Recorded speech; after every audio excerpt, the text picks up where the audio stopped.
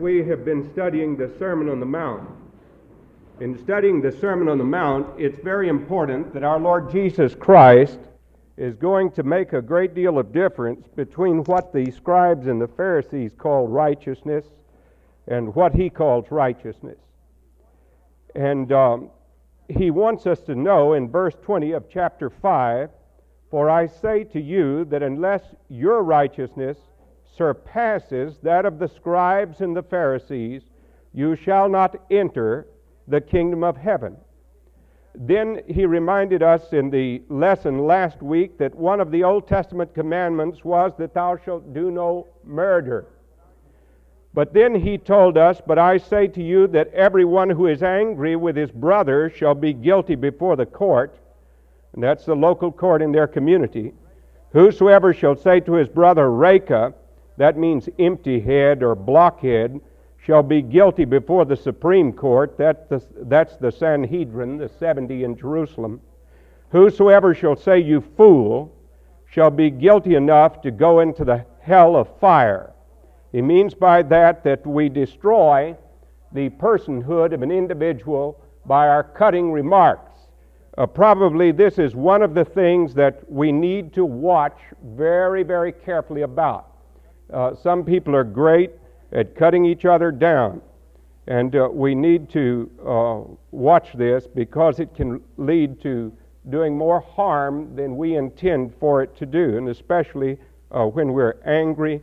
And so Jesus wants us to know that that feeling of anger needs to be expressed only in a right way. It's difficult to know how to be angry at the right thing at the right time to the right degree. And so we have to watch that. "If therefore you are presenting your offering at the altar, and there remember that your brother has something against you, leave your offering there before the altar and go your way. First be reconciled to your brother, and then come and present your offering." In other words, our worship is no real good. We cannot really have fellowship with the Lord when we have malice and hatred in our heart toward our brother. Better to put the communion cup down and go and be reconciled. Better to put the hymn book down and go and be reconciled than to worship when there is malice between us and our brother. "Make friends quickly with your opponents at law while you are with him on the way, in order that your opponent may not deliver you to the judge, and the judge to the officer, and you be thrown into prison." I guess the best way to explain that is settle it out of court. Verse 26, "Truly I say to you, you shall not come out until you have paid up the last cent." Now then we come to another interpretation of another Old Testament law. And may I remind you that the 10 Commandments, which God gave to Moses at Sinai, Jesus did not abrogate those commandments. He came to show us how they are to be fulfilled. And out of the 10 Commandments given, 9 of them are reaffirmed in the Gospels and the Epistles. The only place where we would find a change would be in the keeping of the Sabbath day, which we revere as the Lord's Day in the resurrection. "You have heard that it was said, you shall not commit adultery. But I say to you that everyone who looks on a woman to lust for her has committed already adultery with her in his heart. And if your right eye makes you stumble, tear it out and throw it from you, for it is better for you that one of your parts of your body should perish than for your whole body to be thrown into hell. And if your right hand makes you to stumble, cut it off and throw it away from you, for it is better for you that one of the parts of your body should perish than for your whole body to go into hell." And then I want to read, in keeping with this, a word that I think will bring you some comfort.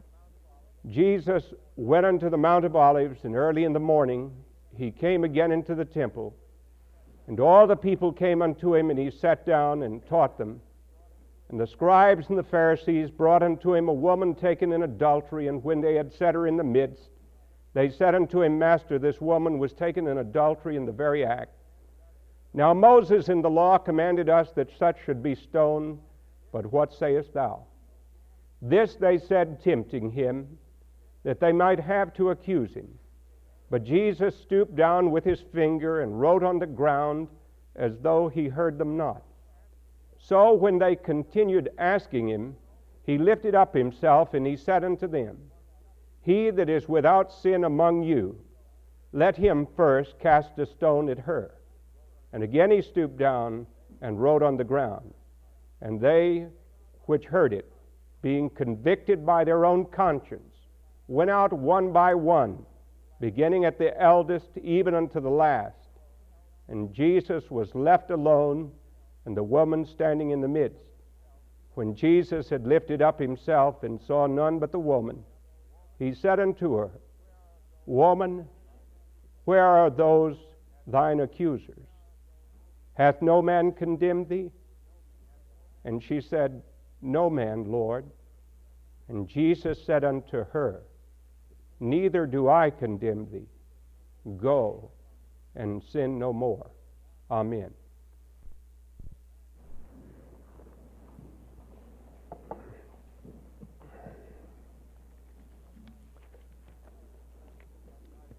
I was telling the prayer meeting the other night when we were studying a passage in Ephesians which speaks about the inheritance which we have in Christ Jesus and the riches which are ours in Him, and also the responsibilities. With every great blessing, of course, there comes responsibilities, and we'll talk about some of the responsibilities this morning. But when we speak of the inheritance in which we enter, I think one of the funniest cartoons I ever had any dealings with was the cartoon of a lawyer who was present at the reading of a will. And he said, John, he was reading this will of the man who had died, and all these greedy relatives who were standing around. There's an old saying, where there's a will, there's relatives. And he said, I, John Jones, being of sound mind and body, spent it all. and then he said, and to Aunt Louise, whom I promised to mention in my will, hi, Aunt Louise. Well, our Lord Jesus left us a gracious will. He left us a New Testament. And that New Testament in His blood is the assurance of grace and the forgiveness of sins. But with that forgiveness, He also has called us to be a new society in Him. And He wants us to live as a new society before Him. Now, last week we talked about the dragon of anger and hostility which sometimes is inside us and which may be suppressed to our detriment, and which we have to get out into the open and look at. And this morning when I went in to eat breakfast, and my wife had the breakfast before me and wanted to know the title of the sermon, and I said, well, the title is Please Don't Feed the Dragon. And she eyed me. There's a dragon in us all. And the dragon, of course, is that uncontrollable part about us, that thing which we think is uncontrollable, but which can be controlled if we are willing to submit to the controlling influence of the Holy Spirit in our lives. I'm grateful that one of the fruits of the Holy Spirit that are listed for us in Galatians 5 is self-control, because what would we be without that? And so this morning we're going to talk a little bit about what you've been talking about all week. We've been talking in the college here about courtship and marriage. You know what this is? It's a marriage ceremony. And one of the things that it does is to lay for us the groundwork by which marriage is instituted. I don't know how many times I've said these words over the years, but they're sweet words, and they're precious words, and they're words worth your remembering. Dearly beloved, we are assembled here in the presence of God to join this man and this woman in holy marriage, which is instituted of God, regulated by His commandments, blessed by our Lord Jesus Christ, and to be held in honor among all men. Let us therefore reverently remember that God has established and sanctified marriage for the welfare and happiness of mankind. Our Savior has declared that a man shall leave his father and mother and cleave unto his wife. By his apostles, he has instructed those who enter into this relationship to cherish a mutual esteem and love, to bear with each other's infirmities and weaknesses, to comfort each other in sickness, trouble, and sorrow, in honesty and industry, to provide for each other and for their household in temporal things, to pray for and to encourage each other in the things which pertain to God, and to live together as the heirs. See, that's that word. The heirs of the grace of life. And then, forasmuch as these two persons have come hither to be made one in this holy estate, if there be any here present who knows any just cause why they may not lawfully be joined in marriage, I require him now to make it known, or ever after to hold his peace. Now then, I read those words to you because I want you to understand that when God looked at man and saw that it was not good for him to be alone, God created man so that he should have a companion, a helpmeet to be with him. And in his creation of woman, he gave to man and to woman the marvelous gift of sex, which is to be a means of the expression of love and of fulfillment. Now, he hedges his gracious gifts about because he wants them to be guarded from being spoiled. He knows that they can be hurt by people who misuse and abuse them. God does not wish to take from us good things. He wishes to preserve for us good things. And it is for this reason that this matter of sex is so strictly to be spoken of as far as Christians are concerned, strictly to be lived out under the guidance of the Holy Spirit in the plain teachings of Scripture. We happen to live in a world and at a certain time in the history of our own country where so much is destroying the Christian home and the Christian concept of sex and marriage, that this has created great conflict and enormous misery for our society. Dr. Armand Nicolai, who is one of the most prominent psychiatrists in the whole world, his new book in psychiatry is the textbook in psychiatry at Duke Medical School. Dr. Nicolai is an evangelical Christian, by the way. Dr. Nicolai at Harvard, and who is a professor at Harvard Med School, predicts that within the very near future we will see a higher percentage of mental illness, the assassination of people in authority becoming a regular fact of life, violence in the family increasing, an increase in suicide, and that sex will lose its meaning with perversion becoming commonplace. This is the kind of world to which we, as believers in the Lord Jesus who have been regenerated by the Holy Spirit, are called upon to bear a testimony and a witness. Now, why should this be?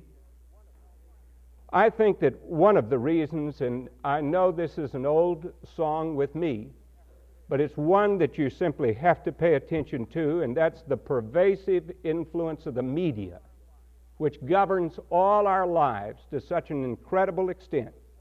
Television is the dominant influence in American life today.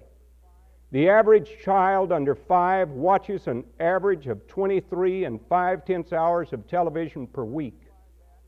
If you multiply that over a 17-year period, you will find that the average high school graduate will have logged 15,000 hours of television, more than any other activity with the exception of sleep. Now, when you stop to think of this, and then you put alongside it what kind of fare you see on television, and I'm reading from February 1979 publications at this point. Here is a review of a book on television by a Marielle Coakley. Has produced a devastating expose of television industry. In 20 chapters, she tells of the daily mounting of moral decay in America, which she says will soon bring our society crashing down. She describes the dangers that our children are exposed to when they view such programs as Three's Company, One Day at a Time, Charlie's Angels, Eight's Enough, Soap, The Newlywed Game, and others where sex is the center of the plot in all of these. Now then, what you do is you see a subtle undermining of the thing which God gives to us as something beautiful and holy and undefiled when within the bonds of marriage and under the instructions of His Word, and we see it wreak havoc and make shipwreck upon our people. This past week when I saw the Vice Premier Deng Xiaoping on television and heard all the TV reports, I couldn't help but think of the great contribution we'll make to China now. We'll rot their teeth out with Coca-Cola and then their morals out with our X-rated movies and disco dancing. This will be a big thing that will go back. And then this is one of the things that we have to deal with when we come to the matter of adultery in Luke chapter 5, in Matthew chapter 5, where Jesus is teaching us from the Sermon on the Mount. What He wants to tell us here is, first of all, the principle of respect. We respect the gift of sex. We respect it as a precious gift from God, and therefore, because we respect the giver, we're going to read the instructions that come with this great gift and govern our lives not by the mills of fantasy and imbecility that Hugh Hefner and his ilk make millions out of, and not by the purveyors of their unrealistic emphasis upon sex and pornography in the films that we have produced, but we are going to the Word of God. And you must remember that chastity, that is a pure and holy life that does not engage in sex outside of marriage, was the positively one new virtue which Christianity brought into the world. This is what William Barclay, who is one of the finest of the students of classical Greek and the Greek period and Roman period around the time in which the Christian church came in. And although I don't agree with Dr. Barclay on some things, I certainly agree with him here. The earliest Christians stood out like a lily against the mud in comparison to the society that they had to live in. That's why they were called the salt of the earth and the light of the world by Jesus, that they would staunch that which was corrupt and evil, and they would bring light that would be wholesome light and good light to live by. We need that light terribly today. We need for Christian people to get into the field of television and journalism and do something about the corruption that exists there. There are many people who wonder if America has gone so far down the road now that it's almost too late. I think it's never too late when the power of God is turned to, and we remember that.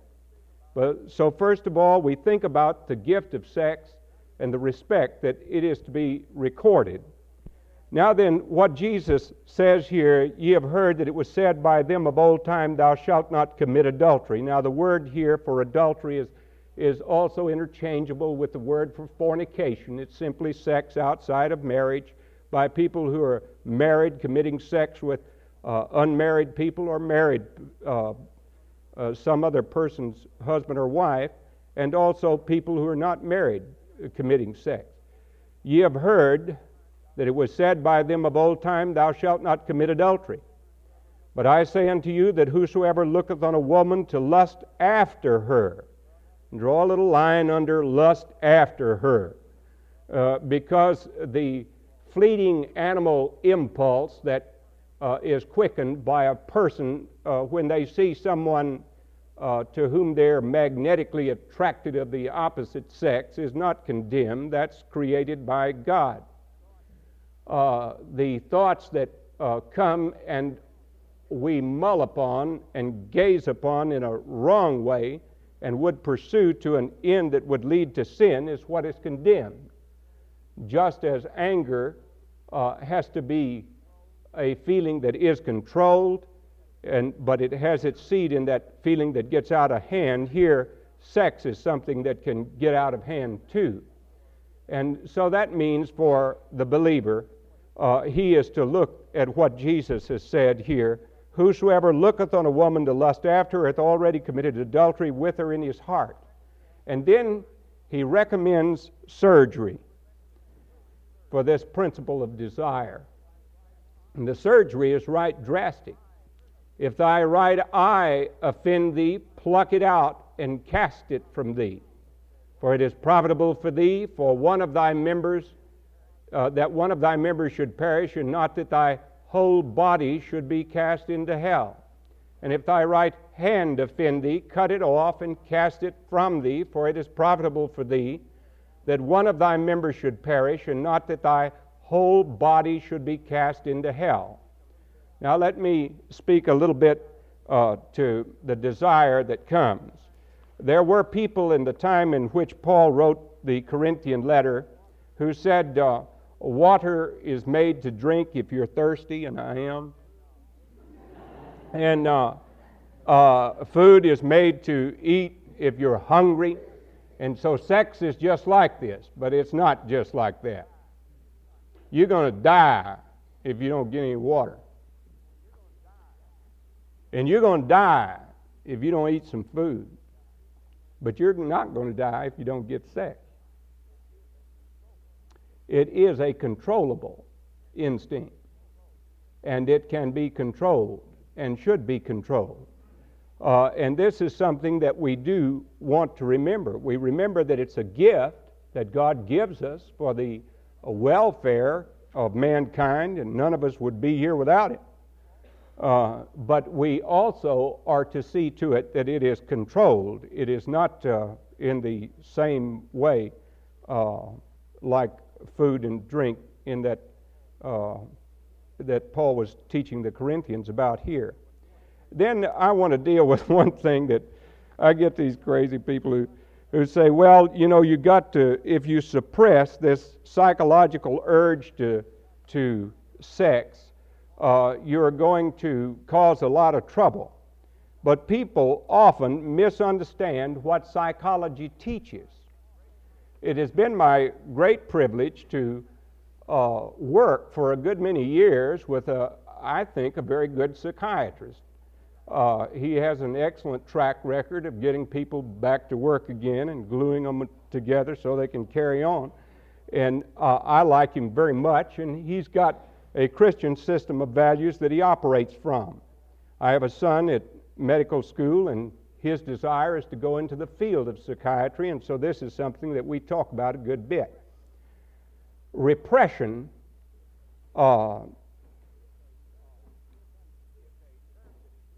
is a term that is misunderstood. It's a technical term, and it is different. The psychological term repression, let me read you what the textbook said. But repressed is here a technical term. It does not mean suppressed in a sense of denied or resisted. A repressed desire or thought is one which has been thrust into the subconscious, usually at a very early age, and can now come before the mind only in a disguised and unrecognizable form. Repressed sexuality does not appear to the patient to be sexuality at all.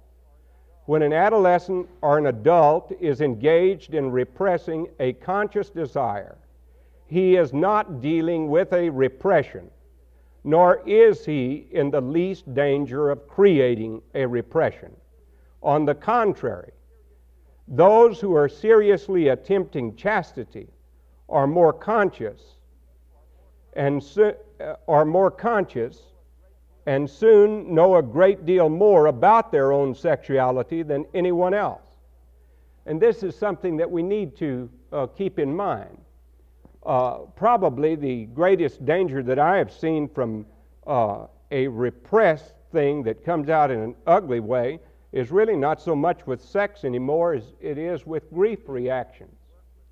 In my work with my psychiatrist friend over the years, we have constantly more trouble with people who have repressed grief than repressed sex. I'm just about sick of every time I turn on the television getting some other book or something else about sex. We've never had so many books on it and so much misery connected with it. So it's been overemphasized at that point. And so we want to remember that.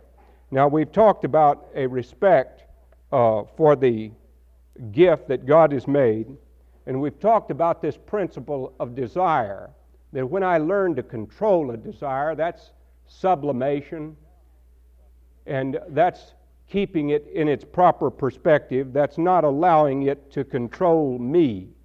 And that's something that differentiates us from the animals.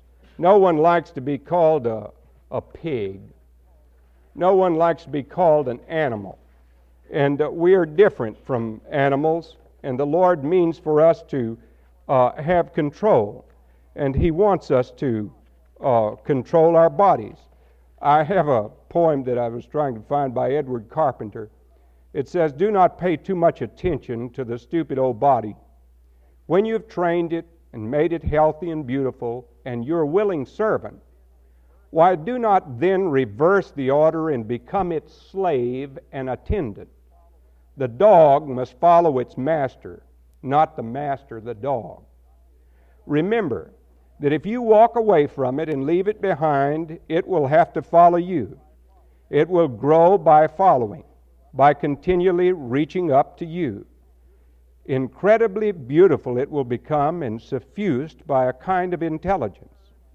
But if you turn and wait upon it, its mouth and its belly and its sex wants and all its little ape-like tricks, preparing and dishing up pleasures and satisfactions for these, why then, instead of the body becoming like you, you will become like the body, incredibly stupid and unformed. Therefore, quite lightly and decisively, at each turning point in the path, that is, as you grow older, leave your body a little behind with its hungers and sleeps and funny little needs and vanities. Pay no attention to them, slipping out at least a few steps in advance until it can catch up with you again, absolutely determined not to be finally bound or weighted down by it or fossiled into one set form, which after all is death." Now you see, that makes us control the body instead of the body and its desires controlling us. And that's what Jesus is meaning when He speaks of these radical surgeries. If thy right eye offend thee, pluck it out and cast it away. Now He doesn't really mean tear your eyeball out and throw it away. If you've had a lustful thought, you'd still have your left eye and you'd be looking at people with that. And then if you pulled your left eye out, you'd still have your memories and you'd be coping with that if you were blind. So you don't go blinding yourself. But what He is speaking of here is that there are certain films, there are certain television programs, there are certain magazines, there are certain posters and books that ought not to have any place in a person who claims to belong to Jesus Christ. If we claim to belong to Him, then we ought to live faithfully to Him. I remember reading once about a mother who came to visit her son in college, and when she walked into his room, she was absolutely horrified to find all these nude photographs up on the wall, and it made her sick that he had such a cheap idea of sex. She didn't scold him. She didn't say anything to him about it. She just went home. And she wrote him a lovely letter and told him how much she loved him, how she had prayed for him before he was ever born, how she wanted him to be a strong, fine man, and to love God and to enjoy the things which God had created. And she said, "I'm sending you a picture a picture of the one I want to be the master of your life. Now, I hope you'll hang it up in your room. And it was one of those Solomon's head of Christ, a face of Christ. Well, he unwrapped the picture and he put it up in the room. But somehow the other stuff just didn't look right. And so he began to take away the pictures next to it. And then finally he took away all of the pictures that were there and put them away. He didn't want that trash to be cluttered up. Jesus has a way of doing that. He brings light. And when he comes into our life, he does it that way. Now that's what it means when I write, I offend thee. The I is understanding. When I read something, I say I get light on the subject when I read about it. Okay, be careful what you read about it. Read about something which is in harmony and in keeping with what Jesus would teach you. He died on a cross to redeem you, to redeem your body. He died on a cross so that life might be enjoyed by you abundantly and full, not to take away joy. You can trust him. You can't trust Hugh Hefner. You can't trust the people who try to exploit you through advertising because they want to sell products so much that they will do anything in the way of sex in order to catch your attention. No, trust Jesus. Your body belongs to him. It's not your own.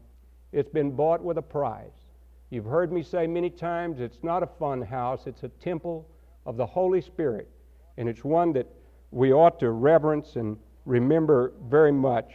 I brought up here a lot of things with me because this is a subject that a lot of us have to deal with from time to time, and a lot of our counseling goes into it. I have a great favorite hero of the Middle Ages whose name is Thomas Aquinas. Our Catholic friends will be glad to know that. Thomas Aquinas came in 1228 into the world, and he was one of the most brilliant human minds that ever lived. He was a great man of God as well. He was called the Angelic Doctor. And Gilbert Chesterton wrote a book about Thomas Aquinas. He also wrote one about Francis of Assisi, the other great Roman Catholic saint. But the Angelic Doctor, Thomas Aquinas, was one of those huge, corpulent people, a very, very heavy man from the time he was a little child.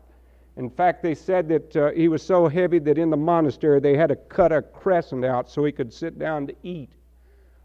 He was a big, hulking guy who looked like a walking wine barrel.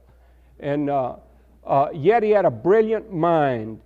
And they thought he was dumb when he was a little kid because the teachers would be teaching him things, and all of a sudden, out of silence that he maintained all the time, he would suddenly say, "What is God?" And he was a very profound thinker and a very godly man. And when he got into the Gospels, and when he got into the epistles, and when he got into the Scriptures, and when he got into the writings of Augustine and the early fathers of the church, he became a tremendous intellect who shaped much of the thinking that those of us who are Christians live by to this day. Well, when he went, although he came from a wealthy family, he went into a monastery. And there were people who wanted to tease him. Someone once called him the dumb ox. And Albert Magnus, one of the other great intellects of that time, said, "Don't call him a dumb ox, because when that ox bellows, the whole world is going to listen." And that's been true. And if you study history, you'll find it. Well, once some of the brothers in the monastery, who were not as pious or as godly as Aquinas, decided that they would tempt him into sin. So they got a prostitute, and they had her gorgeously arrayed and attired, and they had her go into his room one night when he was sitting before the fire, reading and thinking and looking into the blazing fire. And when this seductive woman came into the room, he heard her come in, and his mind was quick as lightning. And he knew automatically what had happened. And he sprang to the fireplace, and he grabbed a pine knot that was burning, and he turned around and bellowed with a loud roar and ran at her with this thing. And she went out the door as fast as she could, screaming. And then When he had barred the door in back of her, he ground the black faggot that was burning into the door and made the sign of the cross. Well, he made a very effective impression on his brethren about the fact that he intended to maintain a holy life. And I expect the young woman didn't forget it for a while either. Now, these are things that we should remember. Their respect and the desire. Now, where does the control come? It comes from commitment. And it comes from the Holy Spirit working in our life. If our right hand offend thee, what does that have to do? That means someone who helps me. It means someone who is my friend, but yet who might lead me astray. And if they lead me astray, then I am to avoid company or helpers or people who are going to lead me away from my Lord Jesus Christ. I want to stay close to Him, and I want Him to be the Lord of all of my life. There is a hymn which I wish we had in this hymn book. I would be true, for there are those who trust me. I would be pure, for there are those who care. I would be strong, for there is much to suffer. I would be brave, for there is much to dare. I would be friend of all, the foe, the friendless. I would be giving and forget the gift. I would be humble, for I know my weakness. I would look up and laugh and love and live. I would be prayerful through each busy moment. I would be constantly in touch with God. I would be tuned to hear the slightest whisper. I would have faith to keep the path Christ trod. How much do you love Jesus? Would you be willing to be true to Him, though you were the only one in the whole world? We're coming into a sort of a new dark ages now where there is need for young people who will be faithful to Jesus Christ no matter what that entails. If you have been guilty of the sin of immorality, then take heart from the passage that was read to you. The blood of Jesus Christ cleanses us from all sin. Fill your mind with positive and good things. Fill your heart with those things which will bring glory to Him. Let us pray. And now, God our Father, set our sights on things above, that we may see things here and now as they really are, using our physical powers in Thy service and for the benefit of others, learning to control our desires and our passions that they may help rather than hurt, giving ourselves to the life that is in Christ for mutually satisfying relationships in the world and at home, and following Christ, in whose name we offer Thee our prayer. And now may the grace of our Lord Jesus Christ and the love of God our Father and the fellowship and the instruction of the Holy Spirit, our keeper and guide, be and abide with us all, now and forevermore.